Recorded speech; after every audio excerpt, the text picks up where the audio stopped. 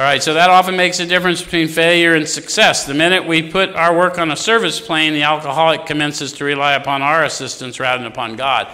So I would cheat them to talk to them about the power I call God without a demonstration. So I can speak to them, I can speak over them, I can pray with them, I can even give them enough money for some comfort, but I can also tell them who they are and whose they are, and that will go with them.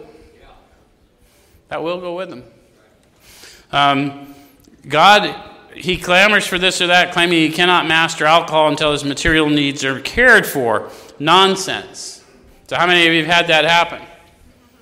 There's no way I'm going to get sober unless I have a house or a car. How many of you went and got high when you didn't have a house or a car? So that's silly. Nonsense. How many of you had a house and a car and you went out and got high until you didn't? How many of you stopped getting high right on that moment? So circumstances got nothing to do with any of that nonsense, right? Okay.